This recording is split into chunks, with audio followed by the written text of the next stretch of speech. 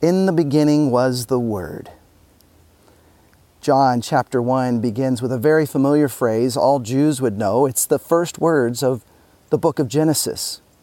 And then he uses a word in Greek, logos, which actually could be referencing a philosophy of finding your purpose.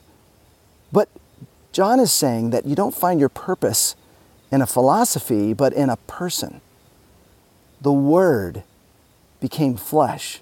The one who was and is to come, created the universe, walked among us, and His name is Jesus. He tabernacled with us. That's what verse 14 means. He dwelt among us. Just as God was with the people of Israel at the tabernacle, now God is with us in person, in flesh and blood, and His name is Jesus.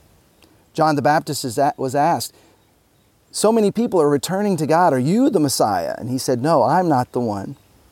I'm just paving the way for the one. He referenced Him as the Lamb of God. Some of His disciples started to follow Jesus.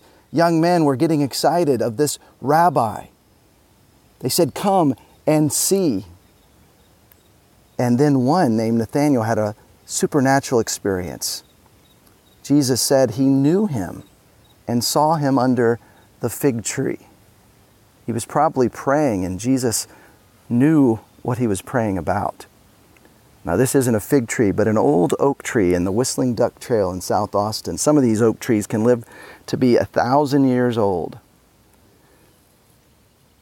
John is saying that the God who can hear our prayers also walked among us, and His name is Jesus.